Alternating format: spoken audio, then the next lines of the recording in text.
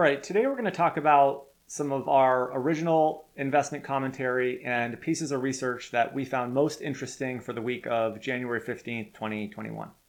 And to start, I'm going to just quickly walk through one of the articles that I wrote. The title of that piece was Considerations for Investors Seeking High Dividend Paying Stocks.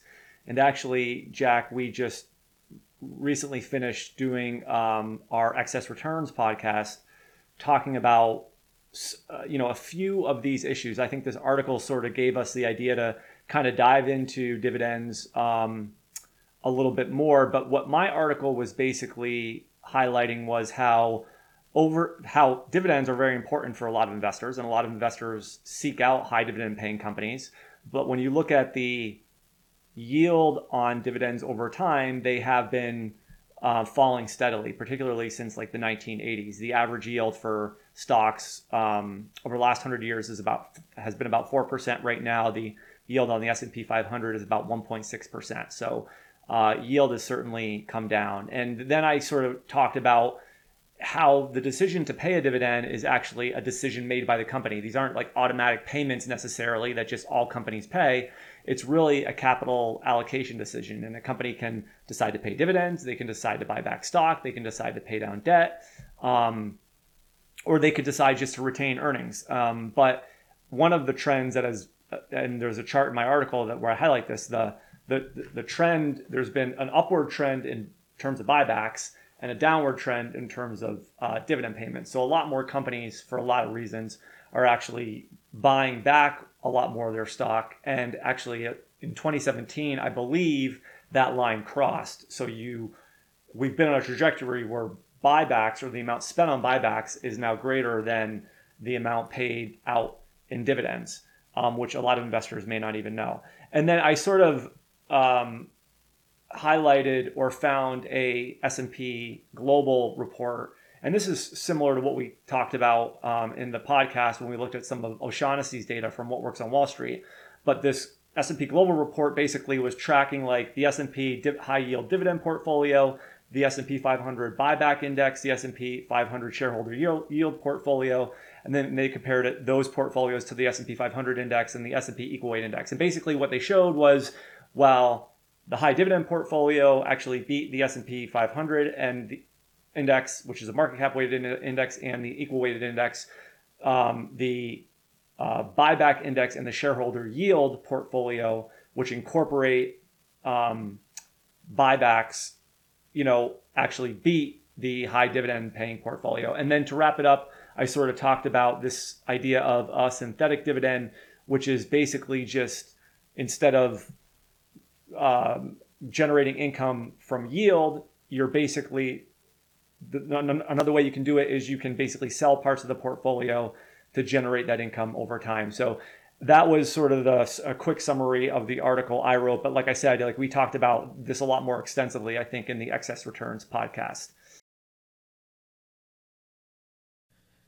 Yeah, I think the general idea is investors tend to overemphasize dividends, and investors tend to want to buy high-yielding stocks more than maybe they should. And when you take a step back and you say, why am I buying these high-yielding stocks? What are the things I'm trying to accomplish? And can I maybe accomplish those in a different way?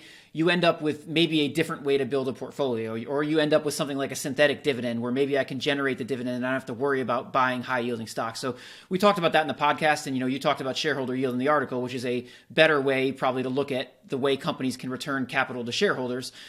So yeah, we talked about both of those, but I think the general idea is maybe investors emphasize dividends a little more than they should. The other original piece of content we produced was our podcast on Peter Lynch, which was doing pretty good on YouTube. I mean, it was getting kind of some good views. I think a lot of investors, especially that follow Validia, are interested in the guru models and the strategies we track. So do you want to talk a little bit about what we discussed in that? Yeah, Lynch is interesting because he's the hardest guru to track probably of the gurus we track. So if you look at the way Lynch actually managed money and you look at the automated version of Lynch, there's probably the biggest difference there. And, we're using what's the strategy that's outlined in One Up on Wall Street. We're using the exact fundamental criteria, but Lynch is somebody who did a lot of other things. He was known for buy what you know, but there was a lot more to it than that. He wasn't just buying what you know. He was also buying what you know and coupling it with fundamentals. And also Lynch, when AQR looked at Lynch, they found that he is probably probably the hardest guru to put into a certain pigeonhole in terms of the factors he was using. He was using a lot of different factors, and factors even in general didn't explain a lot of his return. So we talk about that a little bit too, and how tough Lynch is to figure out, but also some lessons investors can learn from Lynch. Yeah, okay, that's a good, interesting sort of set of thoughts on Lynch. I think people will enjoy that podcast if they get a chance to check it out. And what was the most interesting article that you sort of read this week on the blog? The most interesting article I read was an article about intangible assets and value investing, because one of the biggest issues a lot of us that are value investors have been looking at recently is, are our value models broken because of intangible assets? So if I'm looking at the price to book of a stock and the book value doesn't include these intangible assets like brand and technology, if you think about a company like Google, those are the majority of their value. They're not like, it's not a small thing we're missing. We're missing a huge part of it. And so the question is, are we missing something here by not including intangible assets in our models? And is that the major reason, or one of the major reasons, value has struggled in the past decade? And what they did in the article is they looked at other countries, because one of the things about the United States right now is we have a lot of technology companies. We have a lot of companies with tons of intangible assets. But when you look at other countries around the world, they don't have that, or they have a lot less of that. So what you would expect, if that's the case, is if intangibles is to blame here, you would expect value strategies to struggle more in the United States, where there are a lot of these intangible assets, and value strategies to struggle less in some of these, mineral or, resource rich countries where maybe they have, different types of markets where intangibles are not as important. And what they found in the article is that's not the case. Value has struggled pretty much across the board in every country. And so that might be a reason to think that maybe intangible assets are not as much to blame for value's underperformance as many of us thought.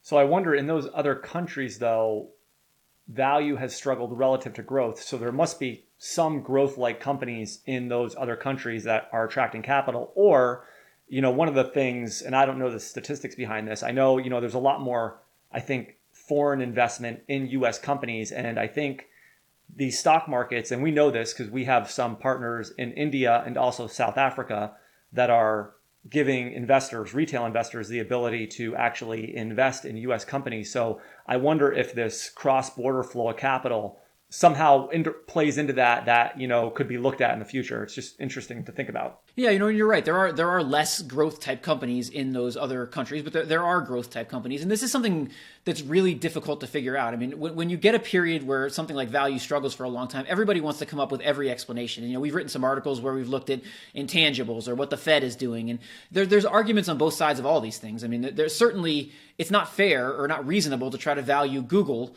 without including its intangible assets, because, what is Google without its intangible assets? It's a bunch of servers and some buildings, and, there's no reason to value Google that way. But when you get down to the really cheap stocks, they have far less intangible assets. So you can argue, make a stronger argument that down at the bottom of the barrel with the cheapest stocks, maybe intangible assets are, and that's where value strategies operate. Maybe intangible assets are not as big of an issue down there as they are, trying to value Google or Amazon or something like that.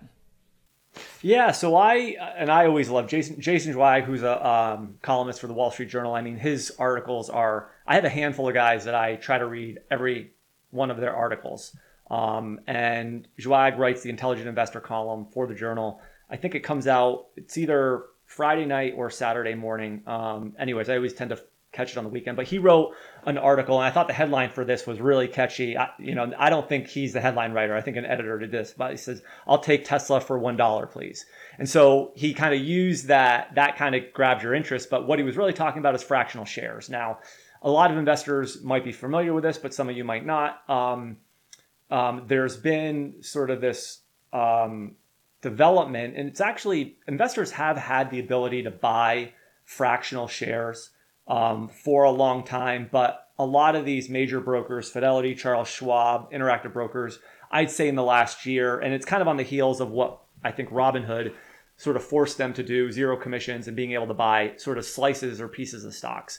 So, you don't need, it used to be, if you wanted to buy a share of Google that trades at $200, you'd have to buy one share of Google for $200. And obviously, the more expensive stocks get, if you have to buy one share, the more money you have to put up. I think Tesla's somewhere around, I don't know what, $700 or something.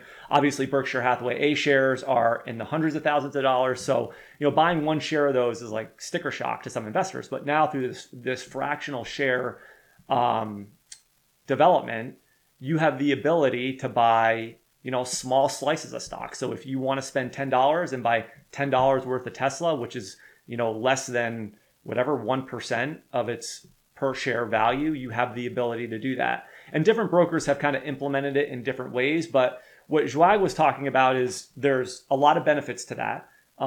You can, cost effectively build diversified portfolios with that. There's this whole trend in direct indexing, which is basically allowing someone to build an index, and you can do that through the use of fractional shares. It's kind of, democratizing, if you will, investing. And I think a lot of young investors are probably investing this way. And by the way, we, through our separate capital management firm, we trade our clients' accounts at Folio Investing, which is recently purchased by Goldman Sachs. And so Folio, for at least almost 20 years now, has been developing and offering the ability to buy partial shares. And because we run these model portfolios, if we want to run a 10 stock model portfolio and allocate 10% to each holding, you can easily and efficiently do that at Folio. And the way that you're able to do it is through this fractional share buying and selling. However, like all things in life and investing, it doesn't come without risks. And I thought that, the one point he brought up that is, I think, a potential downside. I think there's two, but the one he highlighted, which is this concept of nano monetization, which is what casinos and sport betting platforms use when they kind of break a myriad of opportunities or an event into a myriad of opportunities for speculation. So if you think about it, through this slicing and dicing of all these shares, it makes investing potentially, or it can make investing potentially more like a gaming sort of exercise, and which is much more of a speculative way of investing than, let's say, investing, like you want to invest because you want to have ownership in the company that you're investing in. And just to finish this before I let you comment on this, Jack, because I know you had some thoughts. There was an article just in the Wall Street Journal today. I sent it to you, and it was kind of building on this idea. And one of the things and it was really interesting, you really had to think about it, but it was like, the point of the article was investors are investing based on, all they see is like dollar signs now. Cause it's like, you can put $100 to work. You can put $1,000 to work. It's not really caring so much about the investments anymore, as much as it is like the dollars that you're sort of putting to work, if I'm saying that sort of correctly. And what I was sort of thinking about is like, it is disconnecting from sort of the idea of, when you invest in the stock market, you are buying an ownership interest effectively in these companies. You're entitled to a portion of the future cash flows and earnings that these companies are generating. I think the more and more, and partially due to fractional shares, but partially due to dollar-based buying as well, where you can just say, just buy $100 worth of this and not even think of, it kind of gets away a little bit from sort of the investing, if you will. But at the same time, it's bringing in, millions of new investors into the stock market, which I think is a good thing, because over time you want to get started in the market young and you want to get started early. So I don't know. That was the thing that was the article I found interesting this week. Yeah, I would put the fractional shares in the same bucket as zero commissions. Both of these things are sort of a double-edged sword. They make investing easier and cheaper for people, but when you make investing easier and cheaper for people, you're going to have a bunch of people buying individual stocks who maybe shouldn't. You're going to have people over trading. They're going to have people day trading that shouldn't be day trading. And when you couple that with sort of what's happened in the pandemic, people had some extra time on their hands. The market's done nothing but up since then. You have a situation that could eventually be problematic. And I do wonder if things like, reduced commissions, and I do wonder if the net effect here may be more negative than we think. Because if we are encouraging trading and we are encouraging people to maybe take more risks than they should, the net effect may not be as good as we hope it would be in the long run. And like you mentioned when you were talking, if investing becomes a casino where people don't care, don't even understand what it is they're buying, can't tell you anything about the companies they're buying, can't tell you anything about their fundamentals, you eventually end up with a problem, because these stocks are eventually going to go down, and these people are all just going to sell the stocks and they're going to lose money. And you want to have some idea, whether you're buying index funds or whether you're buying individual stocks, you want to have some idea what your strategy is, and you want to have some idea what you own. And this maybe is getting us a little bit away from that. Well, guys, we hope you find these weekly summary quick podcasts helpful, and we'll see you next time. Thanks for listening. Thank you. If you'd like to keep up on the research, writing, and curation we're doing at Validia, please go to blog.validia.com to learn more and stay updated. You can follow Jack on Twitter at @PracticalQuant, and follow me on Twitter at JJCarboneau. Thanks so much. Justin Carboneau and Jack Forehand are principals at Validia Capital Management. The opinions expressed in this podcast do not necessarily reflect the opinions of Validia Capital. No information on this podcast should be construed as investment advice. Securities discussed in the podcast may be holdings of clients of Validia Capital.